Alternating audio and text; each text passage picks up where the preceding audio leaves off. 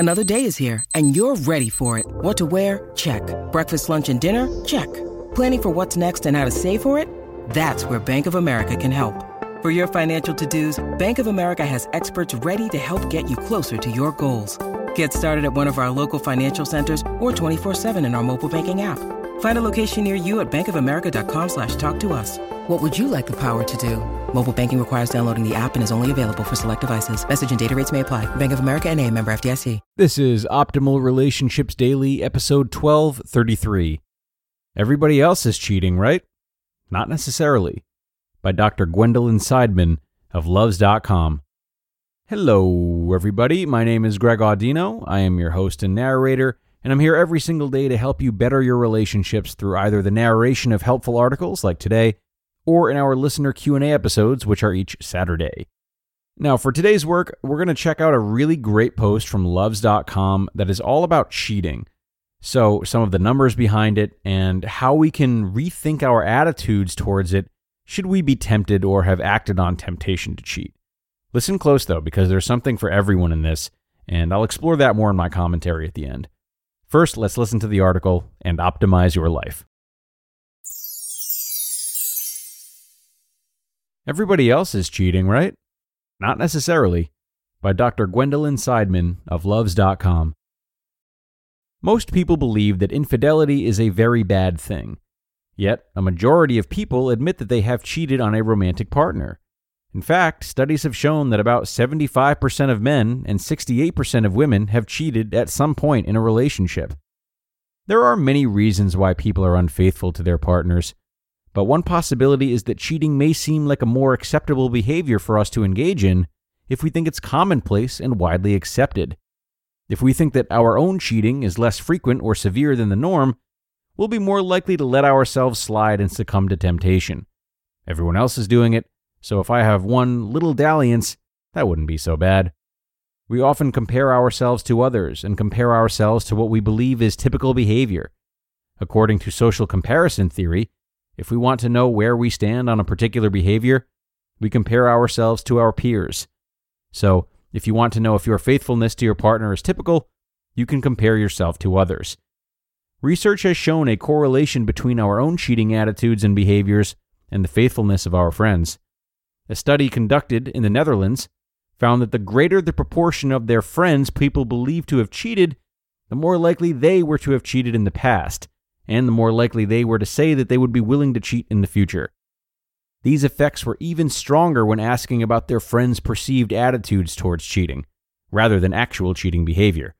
That is, if we think our friends are cheating, or especially that our friends think it's okay to cheat, we're more willing to do so ourselves. Believing that our friends are unfaithful can make these behaviors seem both more desirable and more likely to occur. The researchers argue that these unfaithful friends are providing information about the merits of cheating, and that people assume, based on the frequency of friends' infidelities, that it must be worth the costs. It should also be noted that these findings are purely correlational. Therefore, it's possible that like-minded individuals simply befriend each other. Cheaters hang out with other cheaters. But it's also possible that we are influenced by our friends' attitudes. We're not just influenced by our friends, but also by whatever we believe is typical behavior among our peers.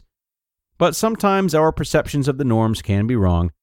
Pluralistic ignorance is when people believe that their own behavior is very different from the norm, when in fact, it is not. This can lead people to change their own behavior to make it closer to these perceived norms. We are likely to overestimate the prevalence and acceptability of infidelity for several reasons. Typically, it is unfaithfulness, not faithfulness, that makes the evening news.